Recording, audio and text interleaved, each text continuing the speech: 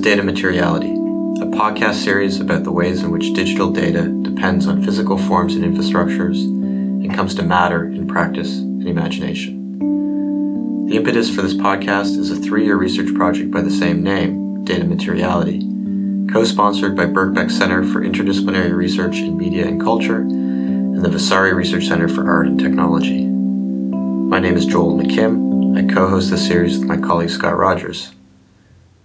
In this episode, I spoke with Paula Bialski. Paula is Associated Professor of Digital Sociology at University of St. Gallen in Switzerland. Previously, she was Junior Professor of Digital Sociality at the Institute of Culture and Aesthetics of Digital Media at Leuphana University in Lunenburg, and head of the Digital Cultures Research Lab. Paula's research focuses on the impact of digital media on working cultures, communication, and the concept of intimacy. In this podcast, we discussed her current book project entitled Slow Software, which is based on a 2-year ethnographic study examining the operating modes and workplace cultures of software companies in Berlin. The discussion was actually recorded some time ago, well before the current health crisis, when Paula was visiting us at Birkbeck in the autumn of 2018. But the release of this podcast is well timed, as her article, Speeding Up, Slowing Down, Breaking Down, an ethnography of software-driven mobility, has just been published in the journal Mobilities. It's a piece of writing that relates closely to our conversation here and also to her soon-to-be published book, Slow Software. Enjoy the podcast. One of the reasons why we were very interested in having you come to London and speak in relation to this particular series on data materiality is that we're very interested in your research methods. You're an ethnographer, and I wonder if maybe we could begin by you talking a little bit about what you think the method of ethnography brings to the table in a way in terms of being able to focus on issues of materiality that might escape other kinds of approaches? That's such a great question. First of all, thank you so much for inviting me here. I really had a great time at the talk yesterday, and it's always interesting to talk to media studies scholars as an ethnographer, because I feel that it's a method that's maybe underused around media studies, and I'm sometimes surprised why, because it does give a lot. It's a very fruitful method. And I guess I was reading recently, I got really into Sherry B. Ortner, who's one of kind of a leading anthropologist that I should have read a long time ago. And she really talks a lot about just the ethnographer's body and using the body as sort of a tool and the person and the self and the whole being of the ethnographer, and immersing your whole body in a scene, in a culture, in a space. And I find that that's exactly how I felt, and that's exactly how I do ethnography, that I have to put my whole self in a space. And a lot of people take a lot of notes and really kind of try to observe everything, but I feel that especially if you have the luxury of having a lot of time in a space, and what I mean a lot of time is really like a year, right? 2 years, or at least like half a year very immersed and then in and out, then you start picking up things that you don't even have to write down. It's just this tacit sort of knowledge that kind of flows through you, and you kind of start understanding. And I think the stuff that's maybe not so visible, of course, the stereotype is something that's not so visible when you are just kind of a surface level observer, then comes out. And we talk about how digital infrastructures are something that is also very tangible. It's not something that's in the cloud. It's not something magic. It's not something, that we just sort of dream that our data is going somewhere. It's also very, very tangible. But it's important to look beyond the kind of obvious go-to at things like, a server or some cables, but sure. What else is there? What else is the tangible part of our digital infrastructures? And maybe that has to do also with, I'm just trying to think of off the top of my head, but even the way, developers sit together and how they both program together, what pair programming is about, and how they look at each other or touch each other or brush each other's, chairs, or push each other around and fight over what code is better. I'm just making this up, but I have observed that. And so looking, I think, beyond the obvious. Yeah. Sorry, the long answer to their question. No, it's great. Before we get too far, it's probably good to sort of paint the picture of your last major ethnography, where you spent, I believe, 8 months, right, with this Berlin software development company. Yeah. And last night in the talk, you began by distinguishing this environment from your previous ethnographic fieldwork, which was in Silicon Valley, and that clear point of distinction between one software environment versus another was one of the really interesting things that you spoke about last night. So maybe you could paint a similar picture and also talk about that difference between those two fields.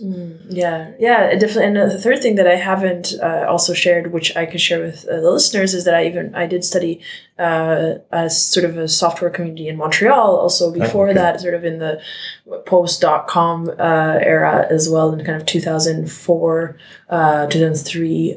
So I can also get into that. But I'm interested in sort of became interested in this Silicon Valley sort of the ideology or the techno-solutionism and the sort of socio-technical imaginary that Silicon Valley projects onto the rest of the tech world so this is how it is and this is how it should be and this is how quickly we should develop software. And I think that happens through sort of these regional sort of centers of any industry, that other industries look to it as a model. And there is a certain model as Silicon Valley sort of world order of the way in which to make technology. And I noticed that. I must say I didn't spend a lot of time. I didn't spend like a year there. I was there for a summer, and I was doing less of a situated ethnography and more doing a lot of interviews with different stakeholders and data brokers. I worked on a piece around privacy at the time.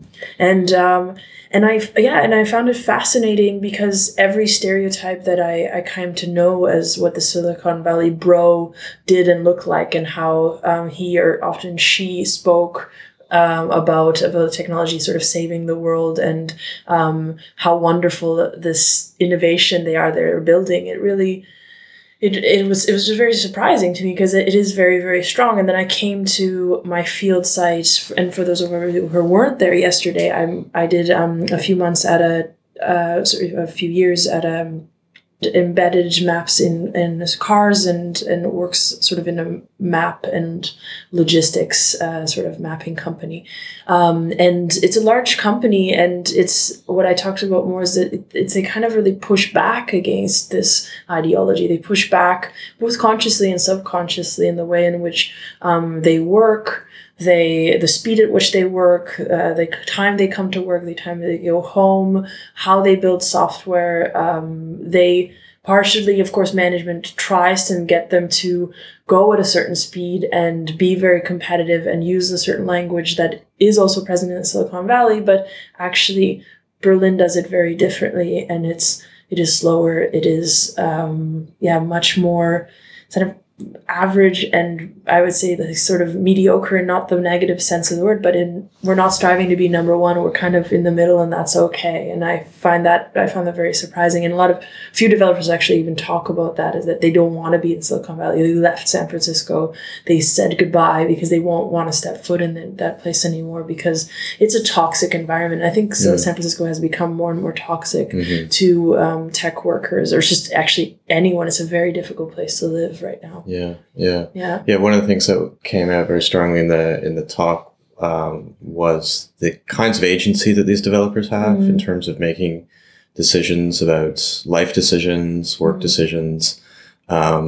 Just working for this particular company is a kind of decision, a very clear one. It seems like for many of them, there's other opportunities with different benefits, but also different consequences. But I was also interested in the way you talked about the more sort of tactics of the workplace, and how even within that environment, which is a little bit more laid back, obviously, than many of these companies, there were these sort of tactics and strategies to sort of keep control of your own schedule and in some ways not be managed in the way that perhaps a company might want to manage their employees. You used the term monopoly of competency, which I thought was really interesting. And so I wonder if you could talk about some of those sort of strategies and tactics. Sure. The monopoly of competence comes from Nathan Ensmenger's book, Computer Boys Take Over, which I really draw from very much. That has its flaws, but it's a really wonderful text if anyone wants to look at sort of the history of software engineering, and that's the term really comes from the fact that software developers have a knowledge that their management doesn't have, and there's a huge gap. Even though if you look at as someone who works in car engineering or in medicine, sort of a chef or whatever, the head doctor of a ward would not know exactly how to perform that or this procedure because they did it 20 years ago, but they can kind of imagine how that works. And oftentimes that's not the case in software and management, that a software developer then has this competence that the manager has absolutely no clue really what they're doing. And you could imagine these 2 or 3 large screens that the software developers sitting and coding, and then the manager walks behind their back and doesn't really know what they're doing. So I often notice that despite the fact that there are all sorts of methods and strategies and sort of scientific management approaches to productivity and kind of enforcing productivity among developers, these are called agile, Scrum methodologies. Some are called waterfall. I can get into that as well, but there are these methods that there's a sprint and you have to do something in 2 weeks and you pull different tickets. But a developer sometimes say, well, I'm blocked, I can't do that. Or let's say they're tired that day, or they don't want to do something, or they're working even on their own project on the side. Some of them may say, hey, I'm developing my own app, and I'm kind of doing this on this screen, and on this other screen, I'm kind of slowly chipping away at the problems and bugs that I actually have to work on. And not everyone does that, but you're free to do that anytime you kind of want, I sometimes see as a developer, because nobody will know why are you blocked? Why are you slow? Why are you not doing this on time?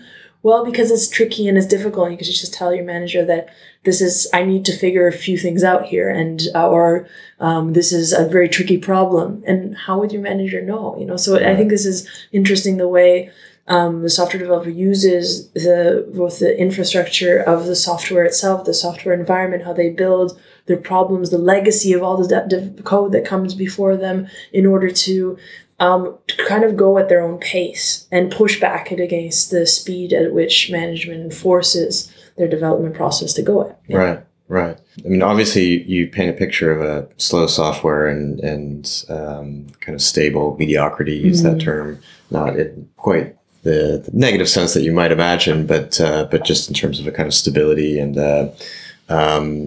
neither competent, but not too innovative or ambitious, let's say.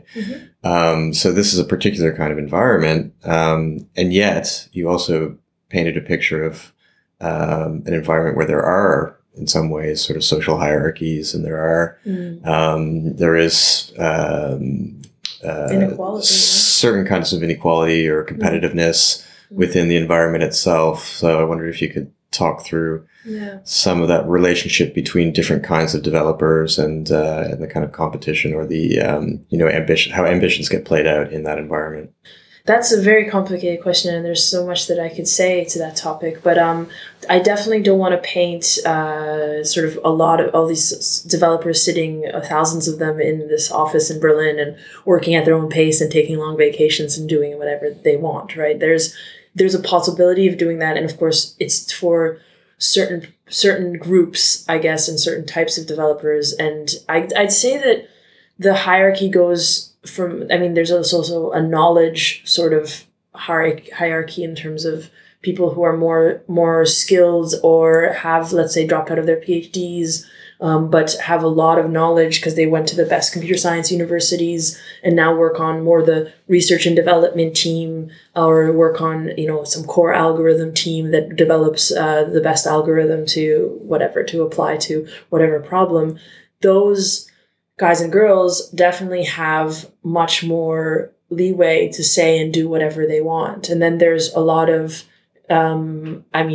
new, younger, this is just like in any company, younger developers who have to learn, have to actually adapt to the entire system. And they're the ones who are a bit more pushed around. But another whole thing is that a lot of work is outsourced, and there is the sort of the center of this headquarters in Berlin, and a lot of companies in Berlin, and like anywhere, they would outsource the sort of dirty work, the work dirty work in software is called bug squashing. Let's say they have to really fix bugs, or they test software that's also not fun, or they, there's a whole list of stuff that nobody really wants to do, but they have to do anyways, or make certain requirements for a customer that nobody really wants to do. And so this is definitely outsourced. And then people in these companies, in whether that's Wrocław or Kiev or Bangalore, they're the ones working at a speed that then the ones in Berlin can benefit from the slowness of, stepping back. Right. It's certainly clear that this is a sort of privileged environment, yes. And not everyone has the ability to make that choice to say, I want to slow down and work in a place that has slightly more reasonable working conditions and a better quality of life. You're very clear about the fact that this is quite particular to a Berlin case, and also a particular kind of company. Of course, some of these reasons are because of things like German labor laws and just the general kind of atmosphere of the city of Berlin, and its prioritizing of a kind of quality of life is not unusual there. Yeah. But it is the case, obviously, in the tech industry more generally, that it is a pretty competitive industry. There are potential for companies to disrupt the industry, and a sense of kind of jostling between these different companies. So can you explain a little bit why this company is able to maintain that atmosphere and that kind of work environment?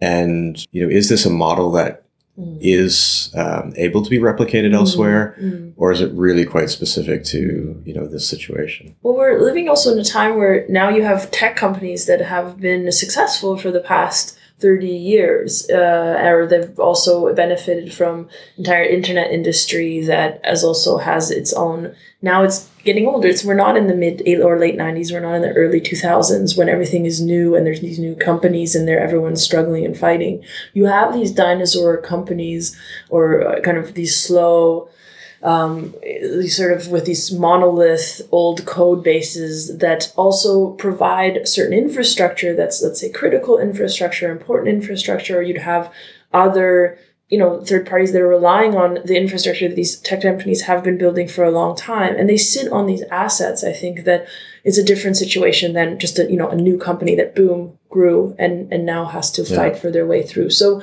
I think we're seeing now a different situation where you have a comfortable sort of these companies that are quite comfortable on what they've built in the past years and are either fixing the stuff and updating the stuff, because as I mentioned also yesterday, working with legacy code and these old, long, sort of 10, 15-year code bases that have to constantly be cleaned up and updated, you're constantly fighting with stuff that's breaking down, and they just aren't able to innovate, or not even able to invest in innovation because they're still working away with what they've been, they want to sustain their customer base and sustain what has been successful for a while. So I think it's very specific to, these older companies that have made some money. And now there's a huge chance, I think, that there's going to be newer companies that are going to innovate and figure out a new way of, let's say, mapping something or selling something or building something.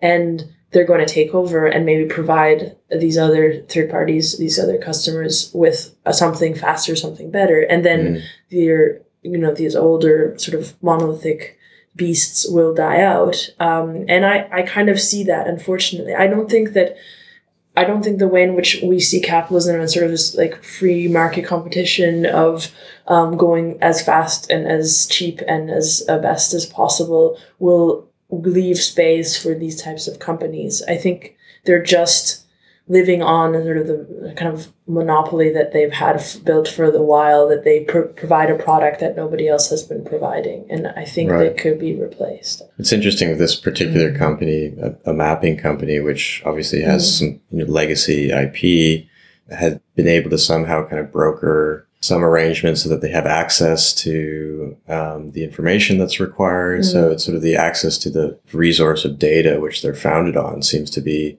hugely important in this case. And but then, you do wonder how fragile in some ways that monopoly is in cases like this. Yeah, exactly. I was wondering the maybe after having spent time in this particular environment in Berlin, if you've sort of reflected it all, back to something like Silicon Valley. I guess I'm just curious about some of these, massive tech companies. Google is the obvious example. That somehow, they have the characteristics of, obviously they're much larger than the company that you've been spending time with, but they must have the same kind of management challenges of size and so on.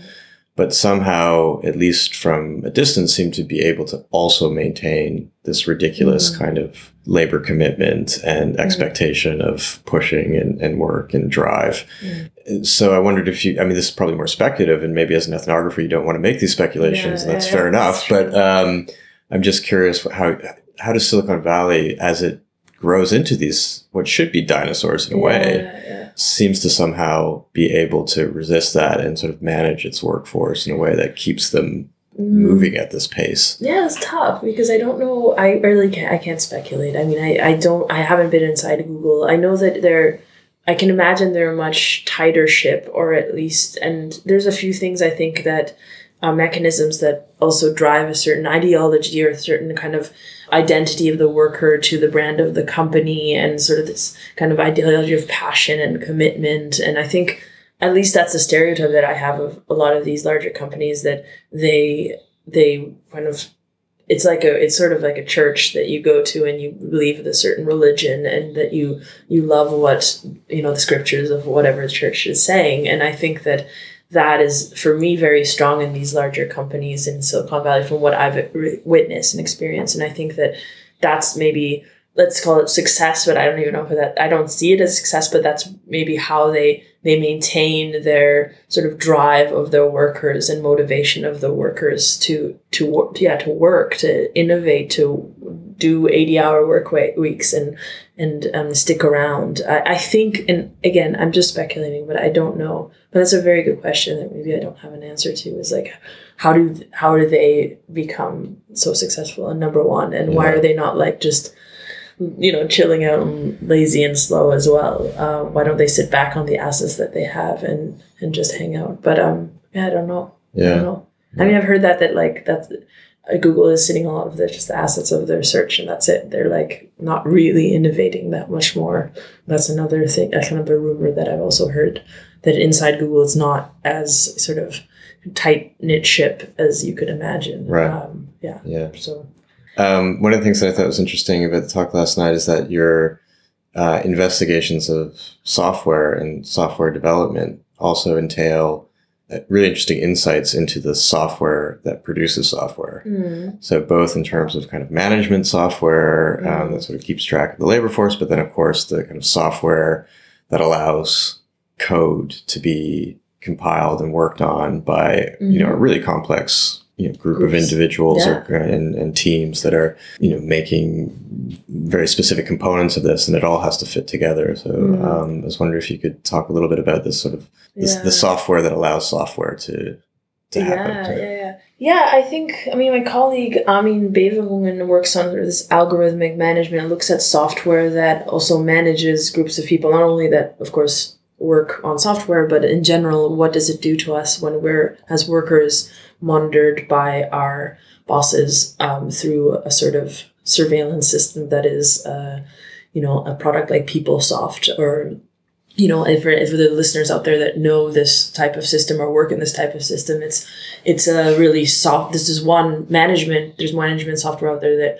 you as a worker have to have certain performance indicators, certain things that you do, your goals for the year, your sort of stuff that you have to achieve. And you go back to your boss every, whatever quarter and report on exactly what you did, what you didn't do. And that is also there, and it's there throughout all sorts of, software companies. And then there's another piece of software that is just, a group of software developers within a company develop software that allows all sorts of teams to integrate their software into sort of one, to compile it into one sort of piece of software that works, right? Because there's not 10 developers that work on everything together. They all work on individual pieces and have to sort of make it integrate into a whole, right? And so I haven't really had anything that I've looked at theoretically and that light as something sort of exciting or interesting in this aspect. I just more think that it's a way in which trying to go back to this topic of sort of monopoly of confidence, trying to control a worker that's very difficult to control these days, and trying to surveil and make transparent a work that is black boxed all the time, that is sort of blind to the manager themselves and blind to other developers. So a developer just knows the tip of the iceberg of what they're building. They don't know how the other stuff works or how you would integrate it. And there are these few characters, just like a DevOps team which builds this software for software developers to integrate the stuff together. They kind of have a bird's eye view of everything and know how it fits. Or a manager tries to know what everyone else is doing. It's difficult though. It escapes them, right? It's not always as easy as just building software and then click, we'll know how this works, or we'll know what this is doing. Maybe we could conclude by, maybe you could tell us just where some of this research is being published. Where can we find it in written form? Sure. What kind of places it will live in the near future? Well, at the moment, I'm writing a book on slow software, and I hopefully will have it ready by sort of next summer. So I think next fall, end of the year 2019, some stuff will be emerging. But I have written a few chapters here and there, journal articles here and there that are both published or in the pipeline. So really, I mean, just check out my website.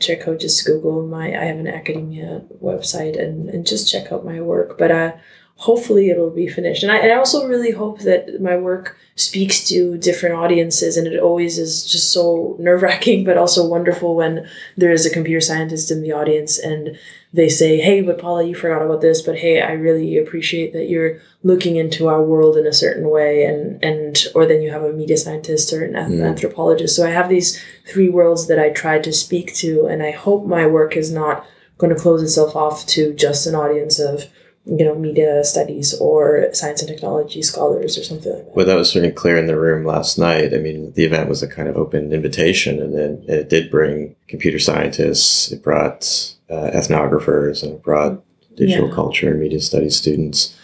So it was a great evening. So thank you so much for being here. Thank you for inviting me. I look forward to reading more of the work. Thank you so much. Thanks, guys. That's it for this episode. It was great speaking with Paula. I think her work provides a really fascinating and grounded insight into the variety of work cultures and labor practices present in the tech industry. When we consider questions of materiality in relation to technology, we often speak about things like infrastructures, resources, hardware.